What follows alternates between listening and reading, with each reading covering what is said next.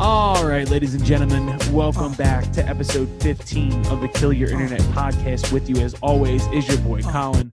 And with us today is Mr. James Iovine. Jimmy, how we doing today, buddy? What's up, dude? How you doing, man? I'm fancy, dude. I'm feeling good. You feeling fancy? You feeling like you got it going on Bossa Nova right now? I am, but I'm also kind of sad because I took a big old shot of whiskey before I did this, and Ooh.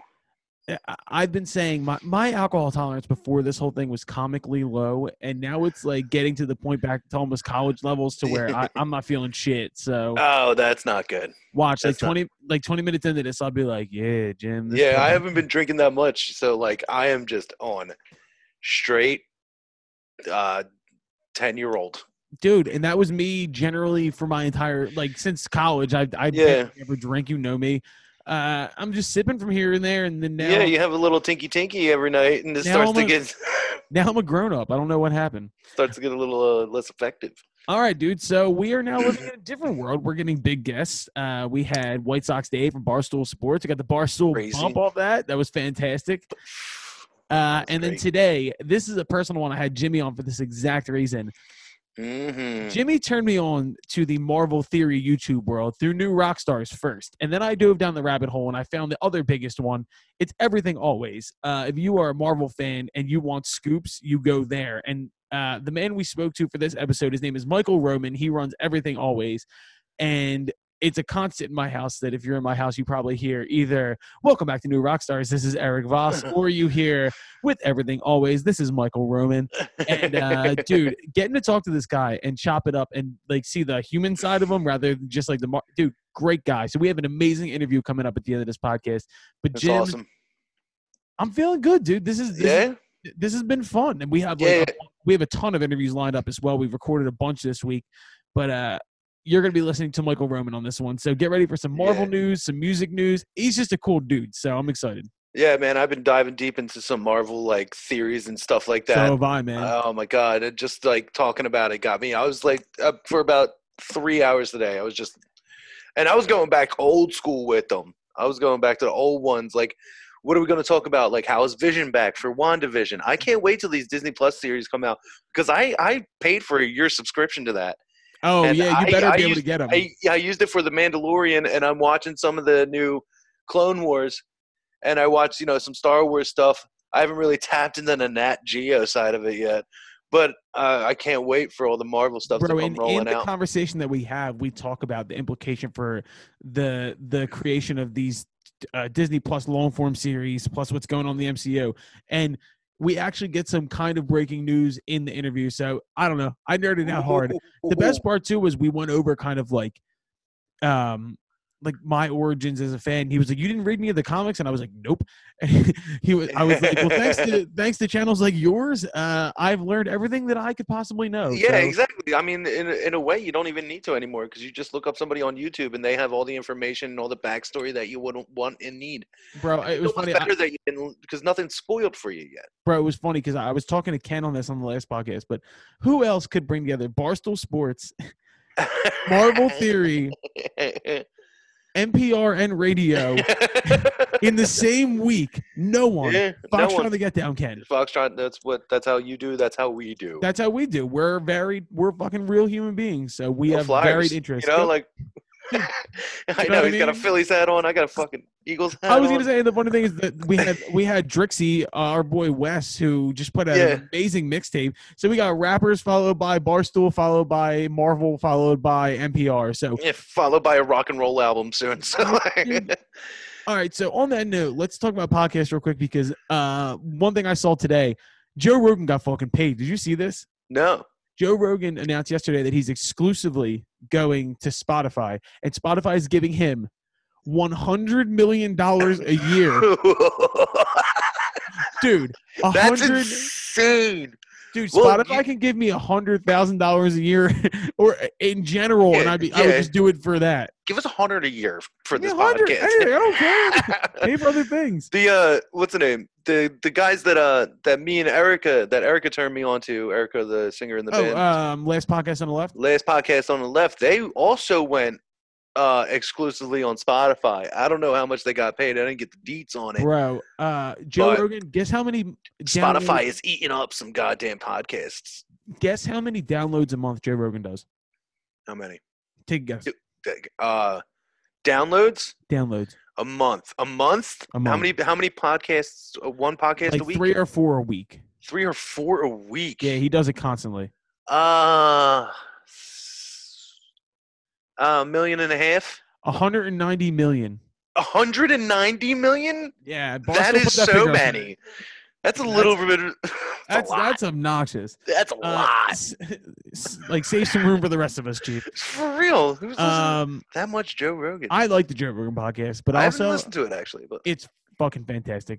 He also just has great people on. So yeah. Other than that, let's talk about us, because what's more important than that? Obviously, we are just slaying away at this new music, and I've been getting some reactions for some of the stuff I've been sending around. Secretly. Yeah. And I read off Jimmy one of the latest reviews I got back from somebody, and the review was glowing. Oh, holy moly! Wow. So, and the 2 songs that he heard are holy mo! Wow. Yeah, they're good. But the one that we are most excited about is coming soon. It was kind of. This is why quarantine has been interesting, because of quarantine, we wrote some of these new songs that are going to be the best songs off the album. So yeah, everything happens for a reason, my friend. Yeah, man, you get time to like really, really dig deep and really think through all the stuff that goes into the song. And compartmentalize and focus. Yeah, exactly. And you have time to focus because you're not worried about anything else. I mean, James, at least you're not, I was going to say, what are you up to right now? I've been working. I clocked 56 hours last week. Dude, this kid, James Iovine, sticking up for the Iovine Brothers produce and helping his family out and just away. Yeah, I mean, I got to have a job to come back to, so got to keep it alive. Unbelievable, man. All right, so let's go into our segments. We always start out with the wildest shit that we've seen on the internet, being that it's the Killing Internet podcast. Please, this is my favorite part, so please hit me with some good. Okay, so this part, to lead off, this is going up on YouTube as soon as we're done here. I want to talk about this. Are you familiar with the 6ix9ine situation? The rapper 6ix9ine? Tekashi 6ix9ine. Yes. Are you familiar with he got out of jail? Yeah, and he's fucking everywhere now. Okay, so hold on. So this is where I'm going. So he put out that song, which by the way is not good. I'm gonna start prefacing by that. Yeah. And also don't blame Billboard. Yeah. Okay. So this is where I'm going. So this man put out a diatribe on how Billboard screwed him out of the #1 spot. First off, dude, you're lucky to be out of jail. Second off, you're lucky you're not beat up because you ratted on everybody. Unbelievable. Like, so this dude, I got to give him credit. Yeah, dude, he's like a cat. My man just is letting everything roll off his back. I'm not a fan, but damn, good for you, buddy. You're living your best life. Go. Way to keep it alive. Here's the thing. So he put Billboard on blast, which I don't know is a smart idea necessarily, because they still do control stuff. And he basically said that he got cheated out of the #1 spot by Ariana Grande and Justin Bieber, because he says that he has proof that their label purchased 60,000 streams right before the deadline on 6 different credit cards, and screwed him out of the #1 spot. He's got receipts? Like, how does he I don't know how he got how does he have this information? Second of all, not that far-fetched. No, and I was going to say, okay, I'm impressed by him having the gall to come out and kind of pull the veil off things. Yeah. One, I hope you're not wrong. Two, I don't know. Like, does anybody know? I hope he's wrong, because that's kind of just like. I'm sorry. Is anybody like unaware that this kind of stuff happens? Like, is this like news to anybody? Yeah, I mean, yeah, it would. I guess it would be. I wouldn't think that kind of stuff until we've tried to get our songs out there, and it takes Wait, so hold on. The best part that I saw about this was somebody tweeted this, and I actually agreed with this. I've never even heard that Justin Bieber song. I've never heard it, and yet it's #1. The amount of money that they apparently put into this, you got to think about it. They bought 60,000 units, as they say. Streams. I'm interested, and I don't know. Like, I don't know. I don't know it either. I just got to give the dude credit, because once I see something like this on a channel, I go and I do my research. So you wouldn't have read any of those new events. You wouldn't have read New Avengers Illuminati, dude. That is all of that stuff, all of that, read it. It's all, dude, it's some of the best. From what I have read, you have so many people that you need to bring in. And also, who replaces Tony Stark in the Illuminati situation? Yeah, we're going to miss out on that Reed Richards, Tony Stark interaction, which is so good. It would be fantastic. It's so good. And once again, I said I'm a huge Office guy. It would be fantastic. Is that pun intended? Or oh, dude. That's free? Or, oh, my God. No, so if you're looking at it, too, because how much do you buy into the John Krasinski news? Do you really think that it's going to... Oh, dude, I said it yesterday. It's going to be news at this point if it's not John Krasinski. Exactly. How awkward is that meeting that we just reported that happened? John Krasinski shows up and they sort of look at each other. He's like, what's up, Kev? He's like, what's up, John? They're like, so, the power of the internet, dude. They literally basically willed this into existence. Like, bro, you're telling me, listen, man, I'm 100% for him being Mr. Fantastic, but it's got to be awkward at this point. Especially 100%. Think about this. What if Marvel Studios doesn't want him to be Mr. Fantastic? Right. What options do they have? And if they're meeting, then what are they saying? And will it disappoint the fans if they come out and they're like, here's your brand new Mr. Fantastic fucking, I don't know. I don't even know else. I can't even think of anybody else in that role now at this point. No, neither can I. It could be fucking Brad Pitt, and I think people would still be like, it's not John Krasinski. You know what I mean? But I mean, he's lucky in this scenario because even if he didn't want to do it, they got to throw so much goddamn money at him at this point, and he'll probably get to direct as well. Well, hey, and I hate to bring a little bit of touch into the real world into this, but go ahead, bro. This is actually a great place to talk about this. So I've heard a lot of conjecture too recently. So man, the only way you justify spending $160 million on Spider-Man Far From Home is if you know it's going to make $1 billion. Right. And some of these huge checks coming from these executive producers and these studios and these trust funds won't see the sort of turnaround from a VOD that they will. I know Trolls made $900 million, but that was everybody in the world in quarantine at once, and nobody knew what was going on. And everybody's kids were home. If you were going to do it, you missed your boat. Like if you were Marvel Studios, you missed the boat. You had a captive audience. Right. Well, and look at the backlash from AMC and Regal now against Universal for doing it. That's a partnership. So 100%. My point was let's pretend theaters don't come back. Okay, let's go worst case scenario. Theaters don't come back. People aren't willing to go. They open up theaters. They can only sell them at half capacity. You're seeing box offices drop off by half. And in 24 to 36 months, Marvel Studios says that we can't make a $150 million blockbuster. We're not even going to make our money back. We're doing this to break even. It doesn't make sense. Don't get scared, because here's the thing, okay? It's the same people working for Marvel Studios. Right. It's the same actors on Earth. Right. It's the same characters, and it's the same CGI artists. Okay, so now a movie's going to cost $50 million instead of $160, and it's going to make $250 instead of $1 billion. It'll all be all the same talent, the same writers, the same actors, the same people. They all need jobs. Yeah. The numbers may shrink. The people in the industry and the crust will stay the same. So I think the quality of the product we get stays the same. We don't have to worry about it. I don't think they would let the product fall off regardless. I think they'd find the money if they needed to, because you can't be rolling things out like fucking Endgame and then come back with half-ass stuff. Hey, half the productions though, maybe we could see a decrease in what they wanted to do with this 4 movies. Yeah, maybe. I was just gonna say they might have gotten a little bit over their skis in a situation they didn't know what was gonna happen. This is not something anybody could control. No doubt. You know, dude, we could talk. I want to have you back on the podcast as well. Because anytime, man. Dude, this is fucking fantastic.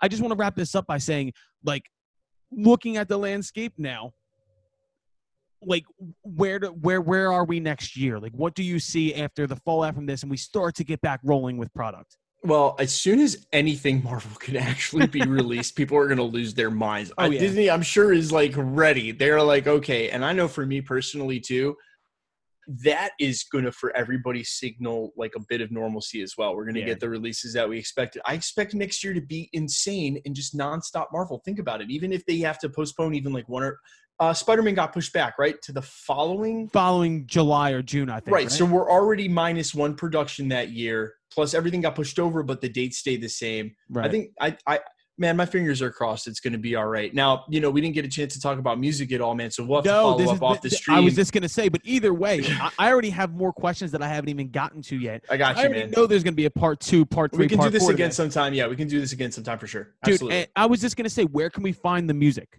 Okay, so right now you can find me All Fires on Spotify. You can find me All Fires on YouTube.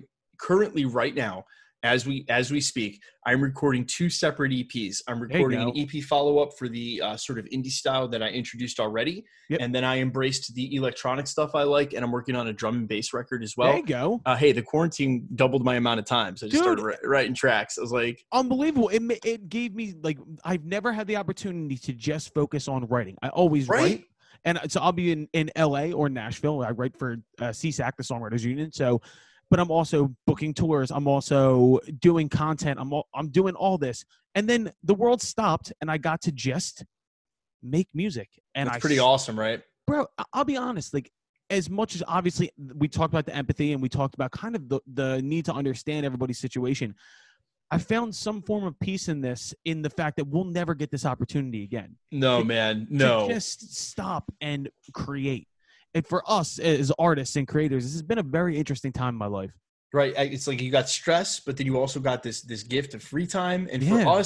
for us, I mean, I'm going to call the fucking spade a spade. Hey guys, we're career artists. Generally, that means we've been broke the whole time. So like, everyone's out of work and we're on. I was gonna say, like, nothing welcome new, to bro. our lives, ladies and gentlemen. I was a touring musician in my 20s. I was unemployed the whole time. I don't know. So for us, it's like people are like freaking out. I don't have a job. I'll be like, man, I know. I didn't have money to enjoy it. Welcome to the jungle, ladies and gentlemen. right. Dude, Michael Roman, this has been an absolute pleasure. Oh, I had one more question. I had to get this up. Have you ever had anything for yourself spoiled that you didn't want to know? Bro.